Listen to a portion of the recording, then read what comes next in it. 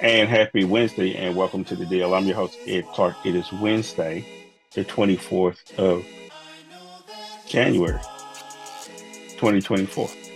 Now, normally we're not here on Wednesday. I've been away doing some stuff, but we thought it would be important to talk to you this week because politics is really cranking up.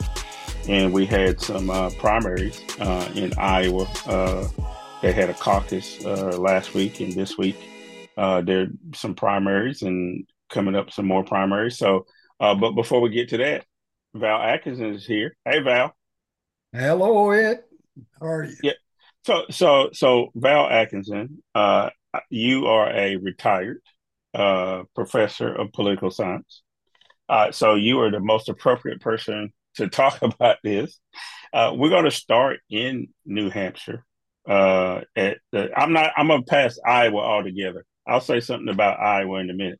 But since New Hampshire happened last night, Donald Trump won the New Hampshire primary, and I don't think that's a surprise to anybody. Even a learned retired political science professor could have predicted that Donald Trump was going to win in New Hampshire. But that aside, Val, what did we learn, if anything, from the outcome of the New Hampshire primary? Unfortunately, Ed, not very much. Not very much at all. I was watching it almost uninterested. I was getting in touch with my nostalgia side of things because I visited three places in New Hampshire. Portsmouth, New Hampshire has a military base there. And of course, I used to date a little girl in Somersworth, New Hampshire. And there's a place called Laconia, New Hampshire, that has a ski lodge that when I was in the military, our commander was an avid skier, used to have all of our regional meetings and conferences there. So I was in Laconia, New Hampshire several times. So I started thinking about that because the race itself, the primary between Donald Trump and Nikki Haley, with all of the other people getting out of the race, really was anticlimactic to me. Everybody already knew what the expectations were going, or which ones were going to be fulfilled, and the fact that surprises were going to be nil, and we were just waiting for the news media to make it all official that Donald Trump had won the New Hampshire primary. This surprises nobody, Ed. Really, it really doesn't. Uh, if you're talking about a general election, you got my attention. If you're talking about a primary election where the winner hardly sets foot in the state, won't debate anybody, they have debates, and he's the only one that doesn't show up in some cases, and he wins it all. Where do you go there with the story? It Right. seems to me that there were people that called themselves members of the GOP, the grand old party, the Republicans, have already made up their mind. I don't think there's a story coming out of New Hampshire, and I'm sure you're going to tell us a little bit more about Iowa in a few minutes, but this is a non-story primary that's coming up.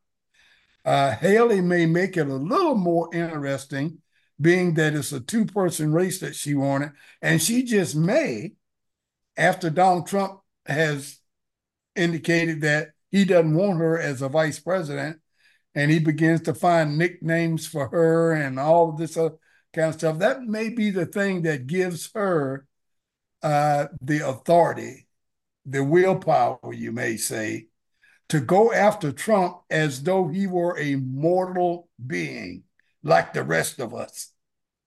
Uh, and that may make it interesting.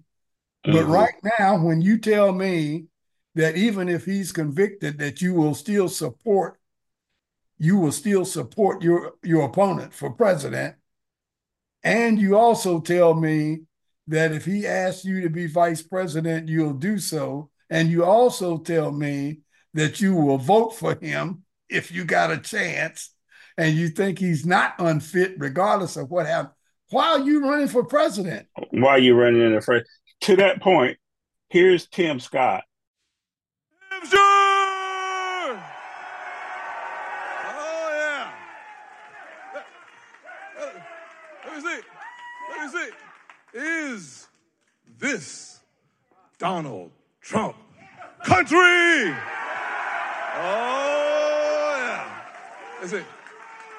I can't hear you. I can't hear you.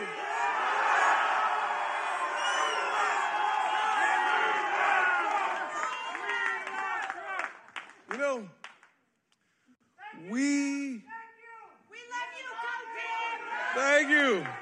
Let me say, we need a president who will close our southern border today. We need Donald Trump.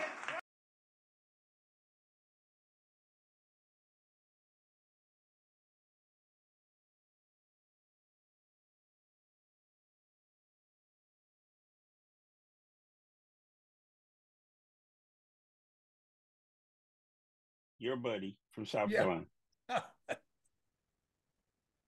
So, Val,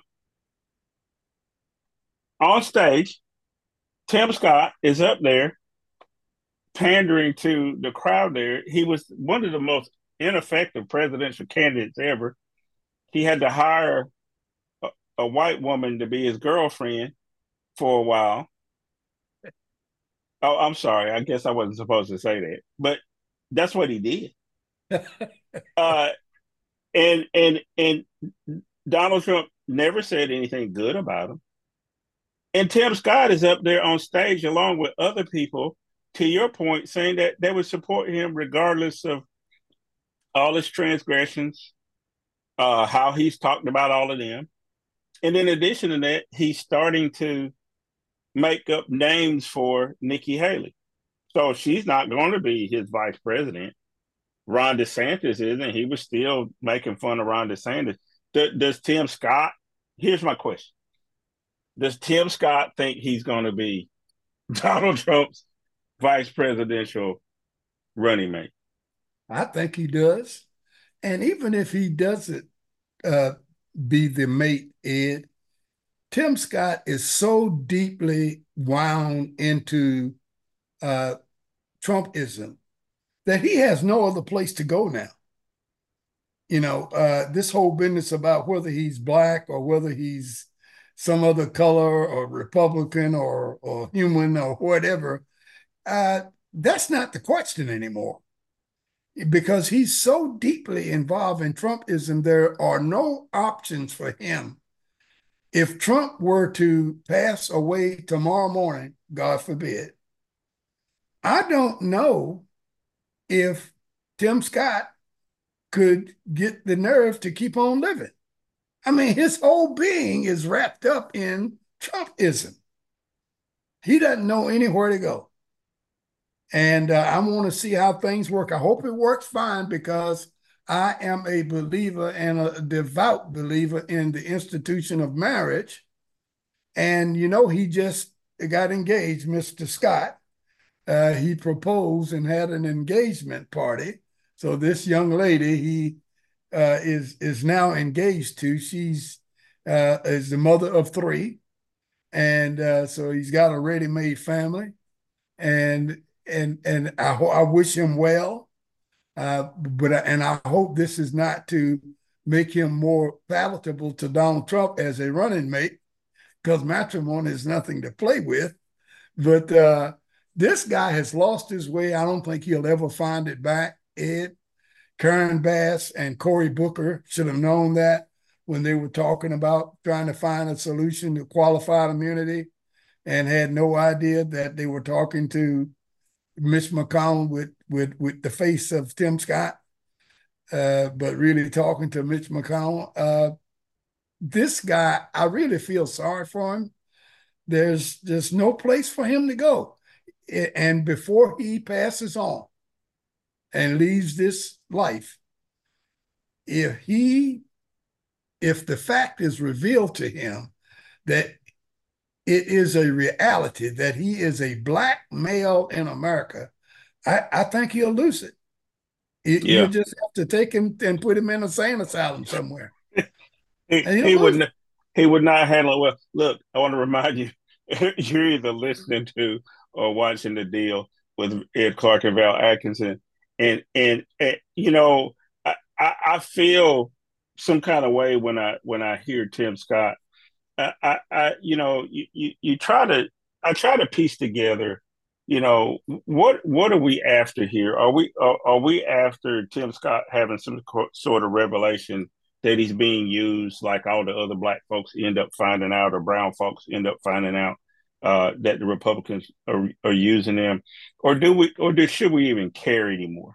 I do care though for him, his soul, because Val, he has sold his soul to the devil. And this whole notion, when I heard that he was engaged, I was like, the only reason why that would be a thing at all is, to your point, is him trying to sell himself as being a palatable running mate. Imagine two black vice presidential candidates on the ballot, and one of them's Tim Scott. And if he wasn't married, he couldn't be on there.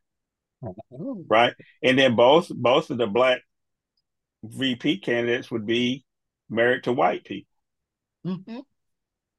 So, you know, stick a fork in me.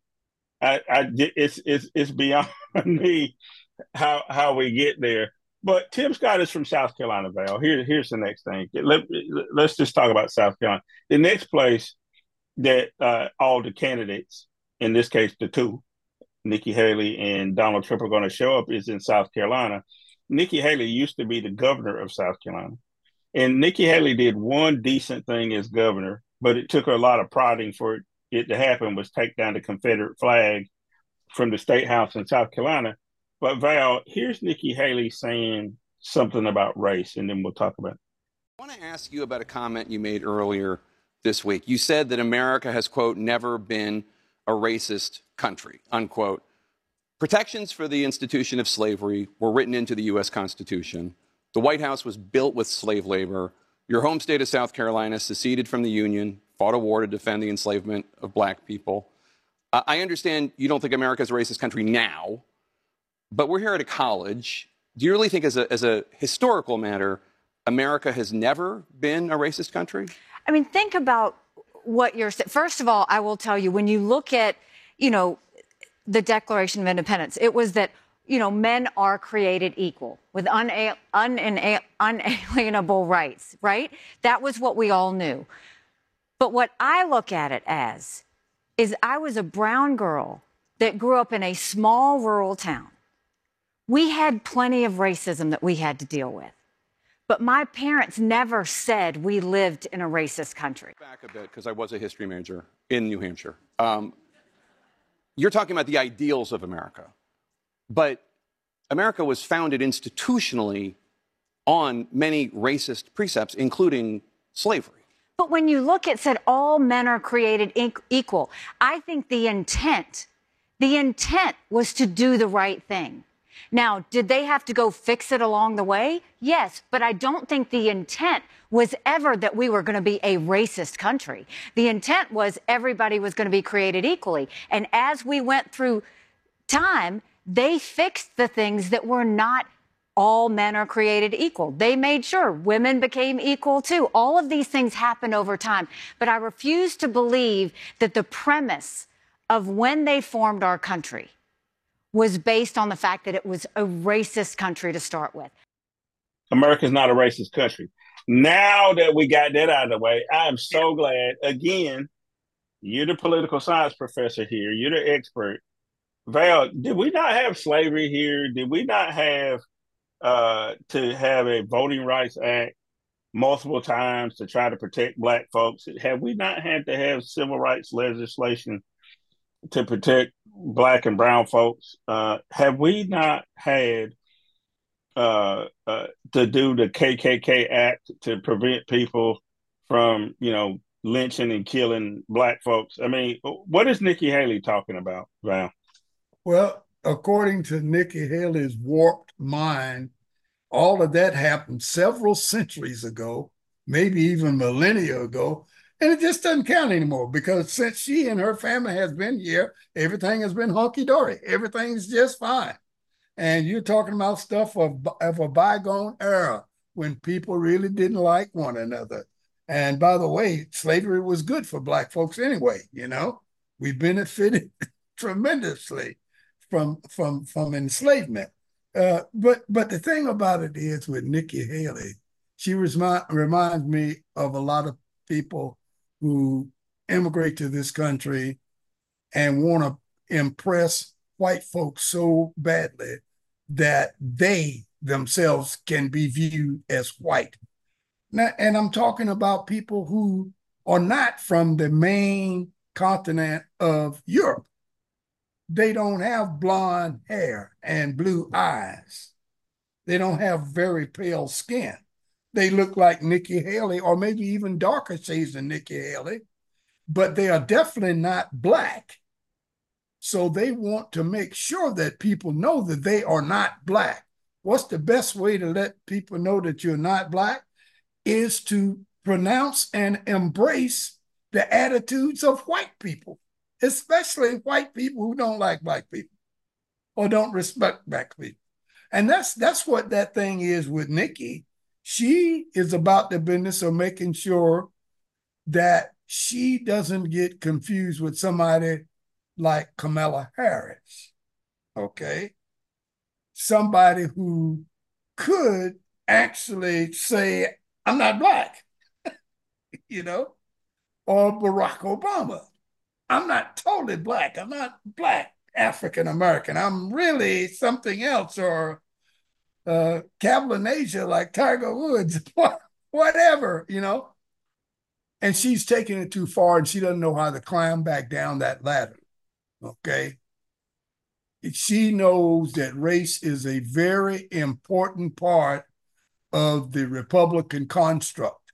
She knows which side her bread needs to be buttered on. She has to take these sorts of positions or she has to leave the party. Nobody should be surprised by that.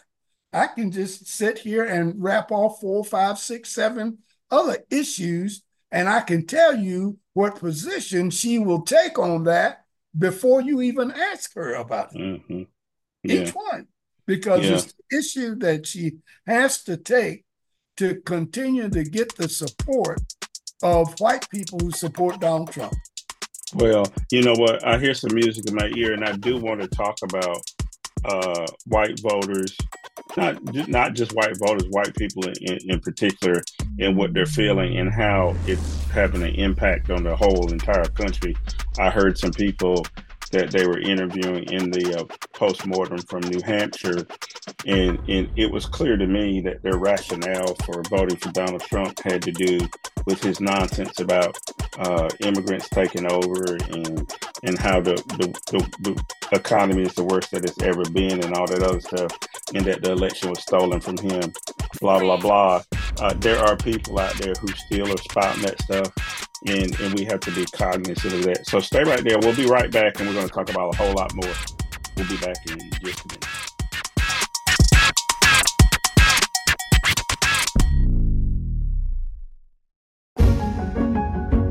Having diabetes means there's a lot you need to keep track of. Eating healthy, limiting sugary drinks, getting plenty of physical activity, checking your blood sugar throughout the day, and taking your medication. Oh, and balancing all of your other responsibilities too. Thankfully, there's help. Diabetes Self-Management Education and Support, or DSMES, can help you learn strategies to manage your diabetes so you can live a healthier life.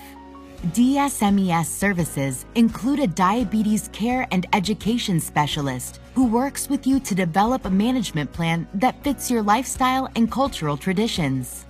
When you first find out that you have diabetes, during yearly follow-up visits with your doctor, or when not meeting treatment targets, when complicating factors develop, and when new situations or major life changes affect the way you take care of yourself.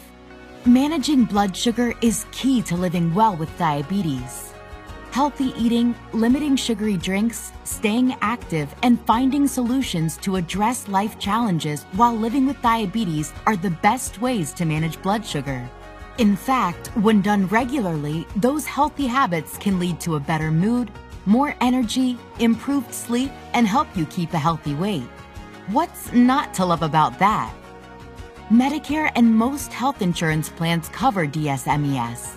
Ask your doctor about working with a diabetes care and education specialist. Managing diabetes can be challenging, but DSMES can help. Visit cdc.gov/diabetes/DSMES for more information. With support and a good management plan, you can thrive with diabetes. By the way, they never report the crowd on January 6th. You know, Nikki Haley, did you know they destroyed all of the information, all of the evidence, everything? Deleted and destroyed all of it, because of lots of things. Like Nikki Haley is in charge of security. We offered her 10,000 people, soldiers, National Guard, so whatever they want. They turned it down. They don't want to talk about that. And welcome back to our second segment of The Deal. I'm your host, Ed Clark. That's Val Atkinson. It's Wednesday, the 24th of January. We're not usually here on Wednesday. I've been out of town working on some stuff back in D.C. and Cincinnati and a lot of other different places. But we felt like it was important that we needed to do an episode, do a postmortem on the New Hampshire primary, try to get us caught up on what's going to happen in South Carolina. In the clip coming back in, you saw Donald Trump accusing Nikki Haley of doing nothing on January the 6th. And Nikki Haley didn't have anything to do with January the 6th. I'm not trying to take up for Nikki Haley, but hell, she didn't have nothing to do with it. He also mentioned in that clip, Val, about running against Barack Obama. Donald Trump has never run against Barack Obama. So let's start there. There has been this song going on for the whole time that Joe Biden's been president, Val, and also even before, because they called him Sleepy Joe, and they said that he was hiding in his basement and didn't want to confront Donald Trump. Now this time around, Donald Trump is the one that doesn't want to debate anybody. He's not he never showed up at any Republican debate. He has these low energy rallies where he says stuff like Nikki Haley refused the 10,000 troops on January the 6th. Okay, so here's how I'm going to ask this question. What the hell? What is he talking about? Is he doing this for effect, Val, or is there something wrong with Donald Trump? I know you're not a doctor, but I'm going to ask you to play one here on TV. There is something missing in a cognitive way out of Donald Trump's presence here, and it's called youth. And we all are missing that to some degree. But Donald Trump is 77 years old. That's not a very, very, very young man. He's only 3 years younger than the person who his party claims is too old for the job. And it's been proven scientifically that in our later years, when we have jobs and responsibilities that require the intake, the maintenance of, dealing with all sorts of detailed information and putting it in the right place and recalling it properly and that kind of thing, it really brings on a high level of confusion sometimes in older people. And people can call it Alzheimer's onset. They can call it a lot of things, but it has to do with age more than anything else, and the volume of information that you're being exposed to at any one time and what you're asked to do with that. That's what Donald Trump suffers from right now, but he won't tell anybody that. I'd like to see him take a real cognitive test with real test administrators and see how well he does on that. He's getting Nikki Haley confused with Nancy Pelosi. He, as you mentioned, he never ran a campaign against Barack Obama. Not officially, he ran against him, but while Barack Obama ran, when McCain was the GOP nominee, and he may think he ran against him because he was trying to say that Barack Obama was not a citizen and was therefore not qualified to run for president.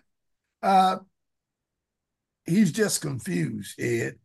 He's an old man who can't handle the volume of information. It's like trying to drink tea out of a hose, a garden hose, you know, or maybe even a fire hydrant. I mean, you can't. So at some point, it gets to the point it's too much information. It's overload. And what position on the planet could be more overloading than president of the United States? So, and he was president for 4 years, and he didn't have the acumen to know how to put certain pieces of information in certain places because he knows absolutely nothing about anything other than marketing and real estate and sales. And, you know, I got you because I know how to be a con man, right? Once you get away from that kind of stuff, Trump's not very sharp or intelligent or anything. He's been using people and conning people all of his life. And now he gets to things like the presidency, and you got to know a little bit about a lot of things. And it's too much for him right now. And it's telling. Yeah, so here's the second piece of that. Like I said, the Republicans, if you were to turn to Fox News at any given time during the day, you're likely to hear some sort of, story about how bad off, Joe Biden is and how terrible everything is in the United States. That, but we look and gas prices are down. We look and the stock market is at the highest it's ever been. We look at the economy as a whole. The interest rates are going back down on housing, that kind of thing.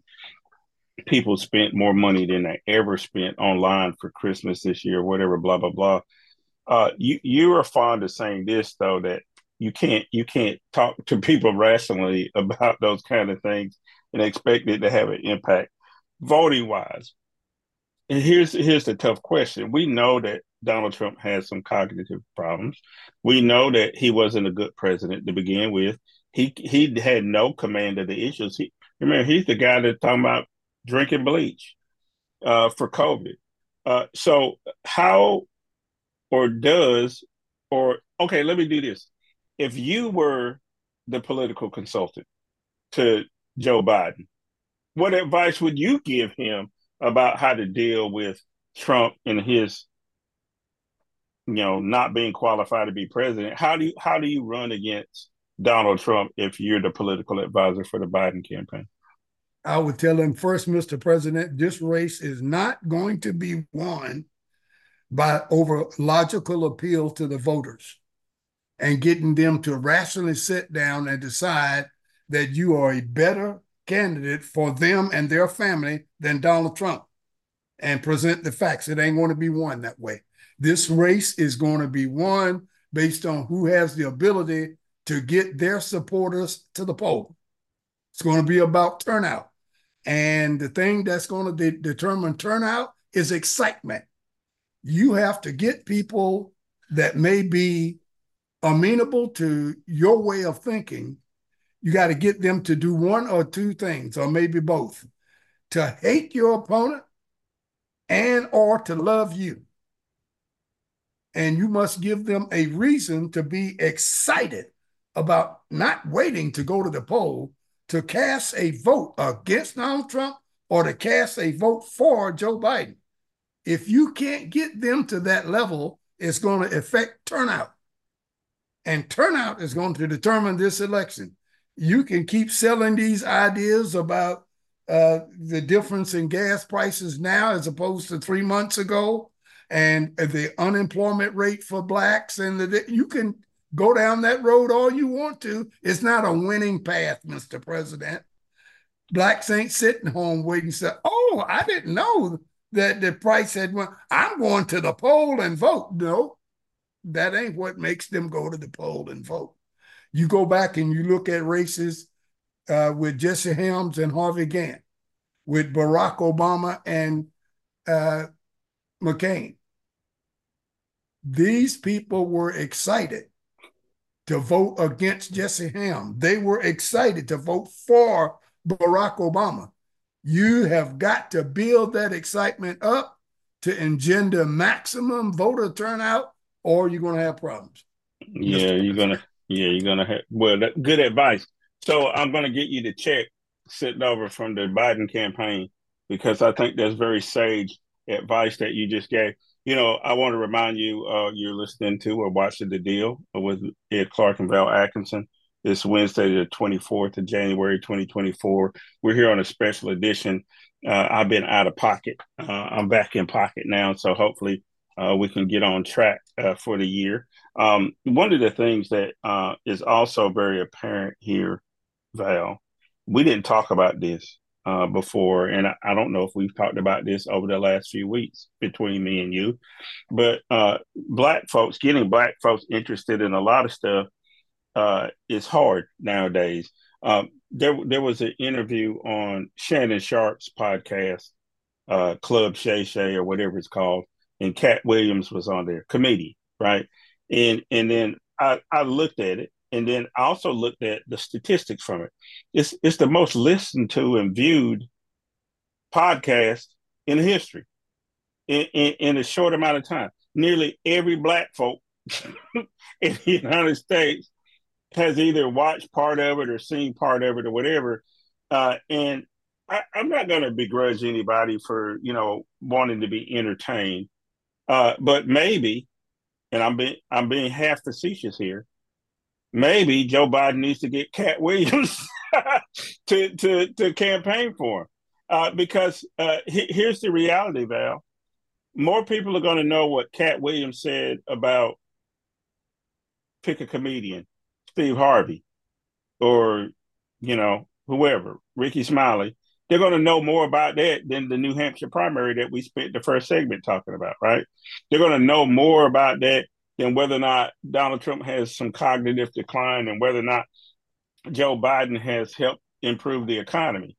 One thing before we move on to the last part of this segment is I do want to talk about Joe Biden has been out. He was here in Raleigh, North Carolina last week, and let's look at a clip and we'll talk about that and then we'll move on.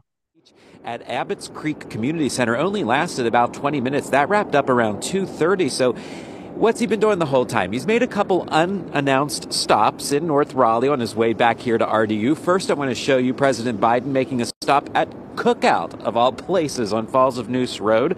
He and the governor, Roy Cooper, ordered milkshakes, an M&M one for the governor and a black and white for the president, which is a vanilla milkshake blended with chocolate syrup. Sounds pretty good, although it's a little cold for that today. You may remember the president actually stopped at a Cookout in Durham during a visit here back in 2020. After that snack break, the president headed over to that house on Falls of Noose Road, as you mentioned there. Now, our camera's not allowed inside, but we did see that live shot where the president was having a kitchen table conversation, we're told, with the family that lives there, looking at how his agenda has affected their lives. Back out here live, So, Val, Joe Biden got a milkshake at Cookout.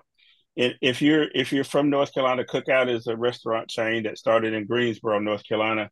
They're famous for their 9 bazillion flavors of milkshake, and Governor Cooper took him there. So, quick question. Do those kind of visits have an impact? Because Biden was here to tout a broadband initiative that they were putting broadband internet service in. Do those kind of visits in a campaign cycle make any difference? Again, you worked on political campaigns. Tell me, was it just a milkshake for Joe Biden, or will it help him at all?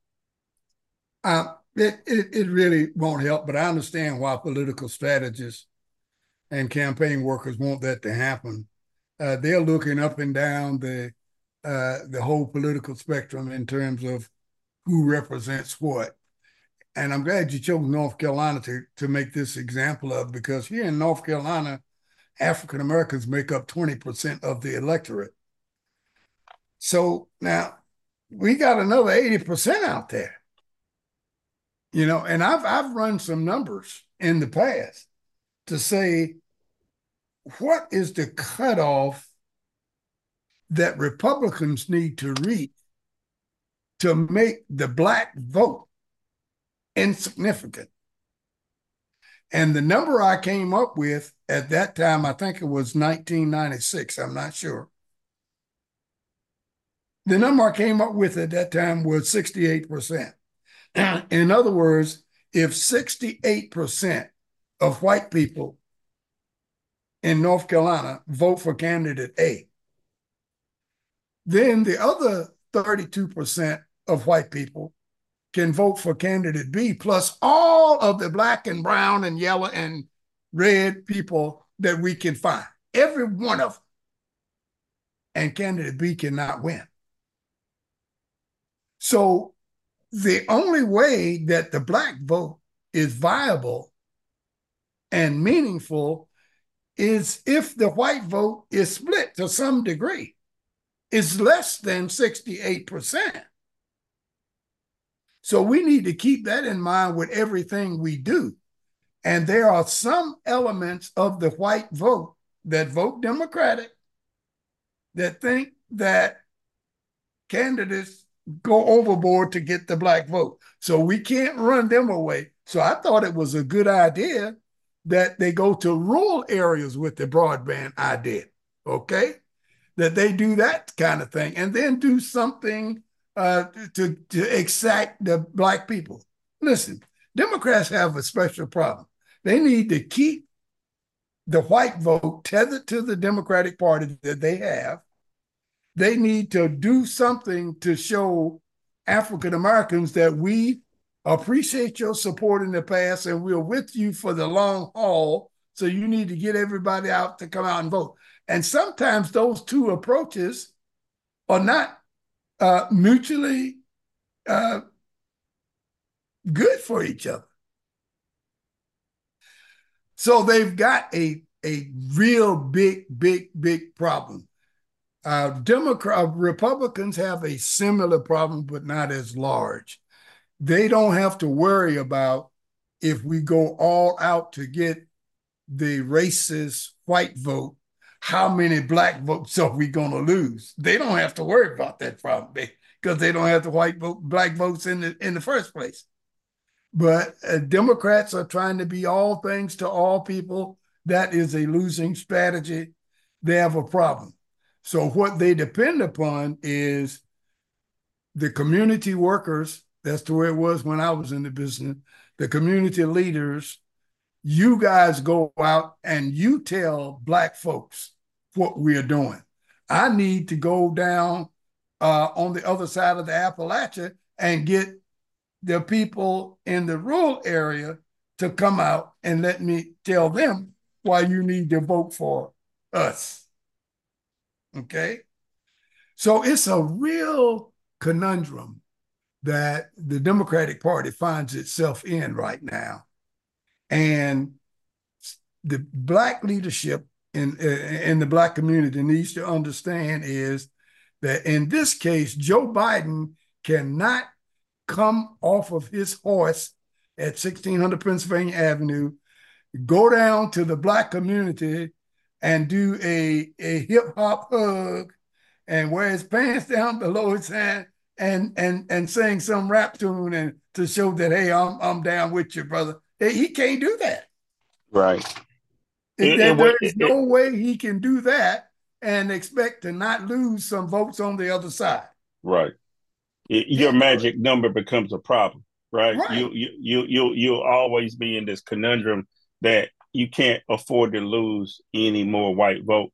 You know, right. Val, we need to take another break, but gonna set you up for the remainder of the show. We're going to talk about what's going on in the Middle East, because I think that has some impact on some young voters. And then I also want to talk about Donald Trump has been talking about getting rid of Obamacare again. But I want to know the reason why he would bring it up now when more people are on Obamacare than ever before, and more people are benefiting from it than ever before. Why would he even bring that up right now? So stay right there. We'll be right back after this message. Women are bad with money.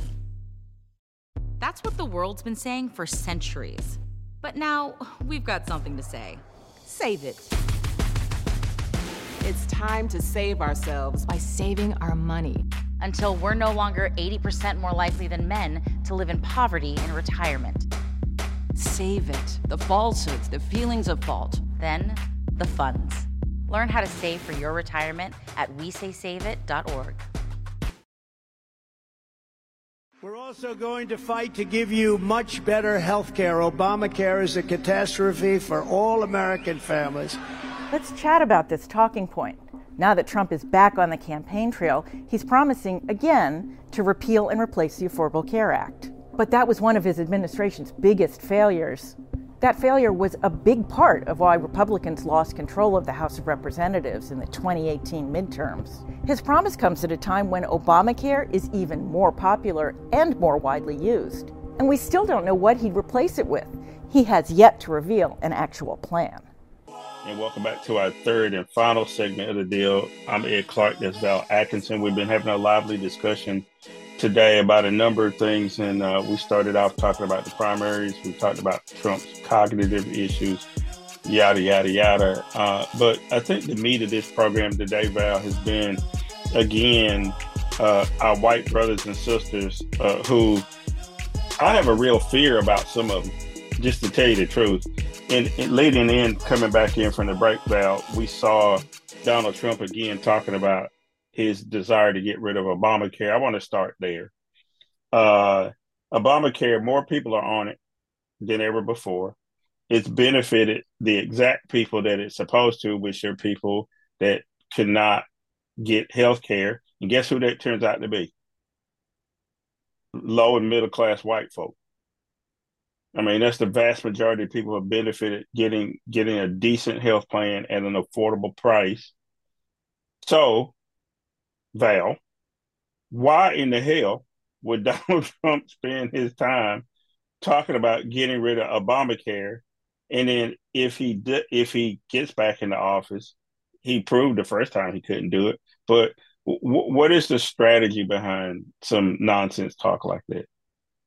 Donald Trump understands what it's going to take to win this election. And as I said earlier, it's going to take excitement that produces voter turnout, okay? Now, the reason Donald Trump is taking this position is he's talking to his base.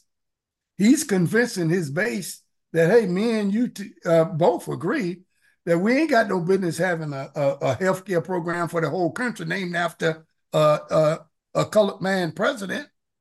You know, we need health care, but we don't need one named after him. His base eats that up. I'm going to the poll, make sure I go to the poll now and vote. He's going to get rid of Obamacare. We can keep the same stuff, but call it something else. I'm going to the polls and vote. And Democrats, unfortunately, are thinking about, well, the percentages say that more people are on Obamacare now than it ever has been. People are doing, hey, that don't engender excitement and voter turnout. Democrats don't understand the numbers game. There's too many of them that don't understand politics. They don't understand politics at all. And they are getting the president involved in something that is just not going to help him win. It's going to do a lot of things to help a lot of pundits and talking heads and that kind of thing, have stuff to talk about, but it is not going to help the issue of voter turnout.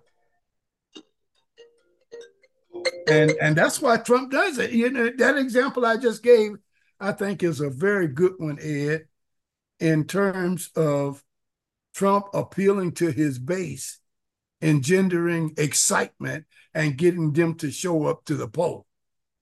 And it seems like the Biden strategy on that same thing is to get some little old lady in Iowa that's sitting in front of the TV with a number 2 pencil and a ledger, taking notes to see who, come on.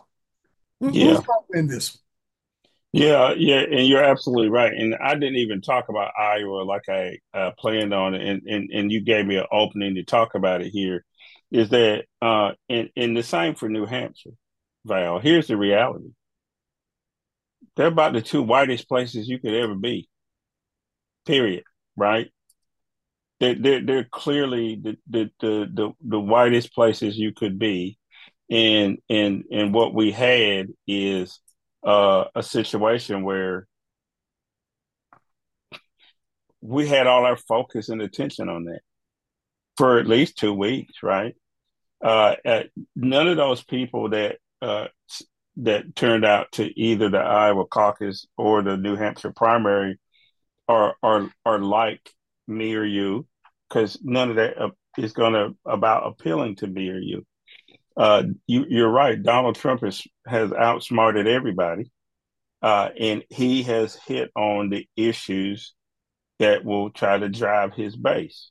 The problem with the Democrats and Joe Biden in particular is that there's nothing to drive the base, right? Or you've already given your free advice to the Biden administration. I hope they listen and take you up on it. But here's another monkey wrench in this, Val. Over in the Middle East, there's a little place called Gaza, which is a little bit bigger than Wake County, North Carolina.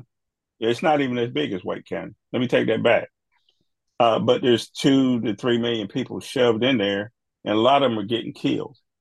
In addition to that, the Biden administration has launched rocket attacks on Houthi rebels. I don't know what to call them. I don't even like using it because they may have a legitimate beef, right? They've launched attacks on Houthis and Shias in Iraq and in Yemen because they say they're interfering with trade in the Gulf or whatever, blah, blah, blah. At the same time, we never attacked the Saudis, and the Saudis blew up the World Trade Center. We never attacked the Saudis or had any operation against the Saudis and other Sunnis, but they killed Khashoggi in the embassy, right? And cut them up into pieces.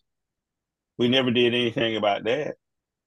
We signed a deal with UAE and some of the other states in the Middle East because they said they wanted to try to get along with Israel, but that's besides the point. That they had been harboring terrorists, real terrorists that had blown up stuff for years. So, Val, now you got some young folks who are mad at the Biden administration over the policy in the Middle East. So what happens there?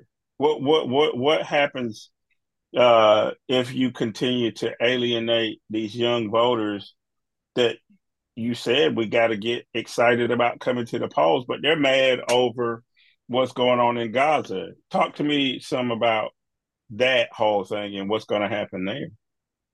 Well, that is one of the hot button issues for the Biden administration right now. There are people out on the ground are telling them that, hey, you're losing support in the Black community. You're losing support amongst your youth voters because of our policy in the Middle East. They don't like what Israel is doing to the Palestinians. They don't like anything about it. And this whole thing did not start on October 7th. It did not start after the 6-day war. It didn't even start back in 1948. You'll have to go back a couple thousand years when everything really, really started. and then come on up to today's date and find all of the problems that were laid in front of us, the decisions we made that we should not have made, and try to see how many we can correct or turn around. But this is a big problem. And African Americans in particular don't like what's happening in the Middle East because we were born under similar circumstances where one group of people had genocide committed against them, so another group of people could be enslaved, that was us, to help a third group of people become the richest people on the planet that the world has ever known. And so we know what it is to be a part of having somebody go and take somebody's land and tell them that you go find someplace else to live. I'm taking this is mine. And then when they try to, those people who've been displaced, when they try to take back what is rightfully theirs, they're called terrorists. And Black folks and young folks don't like the United States of America's position in the Middle East right now as it pertains to what the Israelis have done or are doing to the Palestinians in Gaza. As of this recording that we're making today, Ed, the number has exceeded 25,000 that the Israelis have killed. It was just over 1,000 that Hamas killed on October 7th. And so payback is something that you've killed 25,000 and you ain't stopped yet. You said we're just getting started. So what are you going to do? Do the whole 2 million that you mentioned? Yeah. Will that be enough? Well, that's that whole question of proportionality, right? Generally, when the Israelis retaliate or seek retribution, there are always more Palestinians that end up dead than the original number of Israelis. But that brings me to another point. So these young people are upset about the policy. But here's the reality, Val. The policy's been the same, whether it's been Republicans or Democrats in office. There's no solution to this that we can foster because we always fall back to we support Israel unconditionally, right, wrong, or indifferent, right?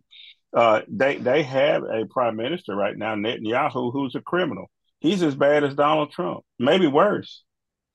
But Joe Biden still has to go over there and embrace him because there's this whole fear that if they don't come down on the right side, I guess, from corporate interests and people who can, donate money to donor class or whatever, then you have a problem.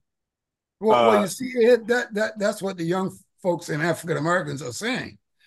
Taking that approach, you've made your decision already. You're saying that the donor class is more important to you than my vote as a young person or as a Black person. You're saying I need to get over it. And one stop or speech that Biden made when he was talking about, I'm going to take another stab at student loans, and I'm going to do this and I'm going to do that.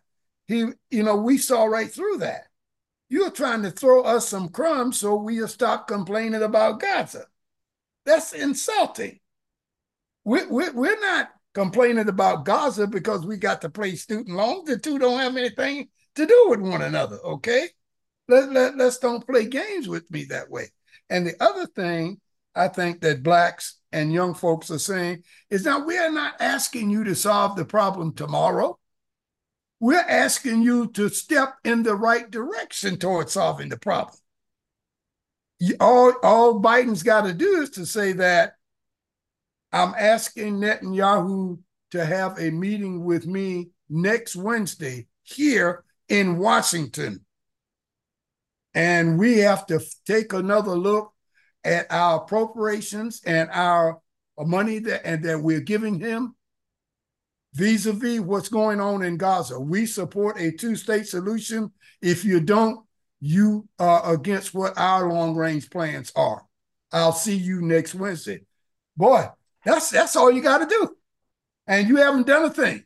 You haven't done a thing. But Yeah. that message will be one that young folks and black folks will say, yeah, that's what I'm talking about. Let Netanyahu know that we mean business. We're giving them $8 billion a year of taxpayers' money. And we he's need to telling get us something. not to say anything. Yeah. So that's up to Biden. He can just stay silent like he is and talk about the donor class, or he can do something. Yeah. Start on the right path. Take a step in the right direction. I didn't say accomplish anything, but at least take a step in the right direction. He doesn't know how far that goes. Right. Well, Val, here's the thing before we run out of time, but there's two other issues I want to talk about. One is that there's another continuing resolution that the budget's been kicked down the road again. That means that Speaker Johnson is in trouble. We didn't talk about this before we came on the air, but it occurred to me that it's the exact same transgression that Mr. McCarthy made, which was to act like he wanted to work with the Democrats. And that's verboten, right? You can't make a deal with the Democrats at all because you just can't. You're not allowed to. And so what does Mr. McCarthy, Mr. Johnson, Speaker Johnson do so he doesn't end up in the same place as Speaker McCarthy? I personally believe, Ed, that Johnson is going to be a little luckier than McCarthy was, because when it's all said and done, I think they're going to be smarter heads in the Republican Party that says, hey, we can't go through another McCarthy-Johnson kind of thing, okay? We don't have the time to do it. We're going to shut the government down. Irreparable harm done to the economy. This is the election year of 2024. People aren't dumb anymore. They're going to blame us for this. Look, let's just hands off Johnson for this one. We'll wait and we'll get him later on. I don't think they are ready for another McCarthy-Johnson kind of tryst right now. That's just my opinion. Yeah. So Johnson survives because I think they're down to the slimmest majority that anybody's ever had, probably in modern history. And the Republicans can't afford to lose another person, and any more infighting is going to really do them in. I think this is probably the most ineffective Congress in the history of Congress, too. I mean, they haven't been able to do anything meaningful during any of the sessions here. The last story that I wanted to talk to you about is that COVID is back. I told you I've been traveling for the last couple of weeks, and everywhere I've been in DC and in Cincinnati and all throughout Southern Ohio where I was there, dude, COVID was bad in both places, in DC and in Ohio, and even in some foreign countries. A friend of mine, he lost his mother-in-law the other night in Panama because there seems to be a spike in COVID cases there. Val, did we not learn anything from the pandemic? I mean, are we doomed to just being the thing that takes people out every fall and winter? Are we ever going to come to some sort of stasis where we can talk rationally about this and people get vaccinated and so on and so forth, or are we still living under the legacy of Trump denialism over whether or not people should be vaccinated? Well, I think you still have those people who really are living 2, 3, 4 centuries ago. They're still in that kind of mindset and believe in a lot of superstitions and that sort of thing. But I think overall, I think that we as a people, African Americans, have done well in terms of our history, our culture, the way we normally approach things of this nature, and people saying it's bad for you, and they're trying to sneak something into our veins and control our mind, thought, and all this other stuff. That's, even with all of that, we find a lot of African Americans have taken every shot, every booster, every time it's available. And I like that. You and I are two who've done that, I'm sure. And I know quite a few others who've done that. So I say to my fellow brethren, if you believe in those things, keep taking the shot as you get an opportunity. Tell others to do so, but be mindful that you can't make them do it. And if they decide to still think that somebody's trying to do some mind control stuff on them, leave them be with their thoughts and you go talk to somebody else. Yeah, you know what, Val? When people think that the government wants to get into their mind and all this other stuff, I chuckle to myself because most people don't have that much interest in going on in their lives to be controlled by the government. Now, corporate interests want to control you, but they want to control you for money. They want you to buy stuff from them, right? And that's really where we are being influenced. And at some point during the year, we're going to talk about AI and all this other stuff. But the government, I just did air quotes for the people listening. The government is you. And if you think that there's this group of people sitting in a room somewhere who wants to spy on you, you're not that interesting. I can tell you that. You don't have any money of any significance, but a lot of you have a little bit of money, so they take that away from you by getting you to only be interested, say, in reality TV, so they can charge more ad revenue, or to join TikTok and watch stupid TikTok videos so they can charge ad revenue. See, that's what you don't get. It's not that they want to put a chip in you, because what good would that do? Most of you not that bright, including me, right? I'm not the smartest person in the world. What knowledge would I have that could help the government do anything? So I'll leave that there, because I could go on and on, because you don't want me to talk about, I can talk about, people who are too far into evangelical religion, thinking that, they need to take a particular position, but I won't, because you know what? We're running out of time. So that means I got to ask you, Val, what are you working on? Anything we need to know before next time we're on? Well, the thing that I'm working on right now, I'm still coaching basketball. I've gotten too old to play. I can't coordinate my 360 slam dunk anymore. So I'll have to do the coaching instead of doing the playing. But no, I'm having a lot of fun with these kids. It gets to a point that you love to see them mature as the season goes along. And because we know this ain't just for the game, it's the maturation process for life. And I'm getting a real big kick out of that. And just can't wait till next year starts, because I'm at the end of this year. So basketball is my life right now.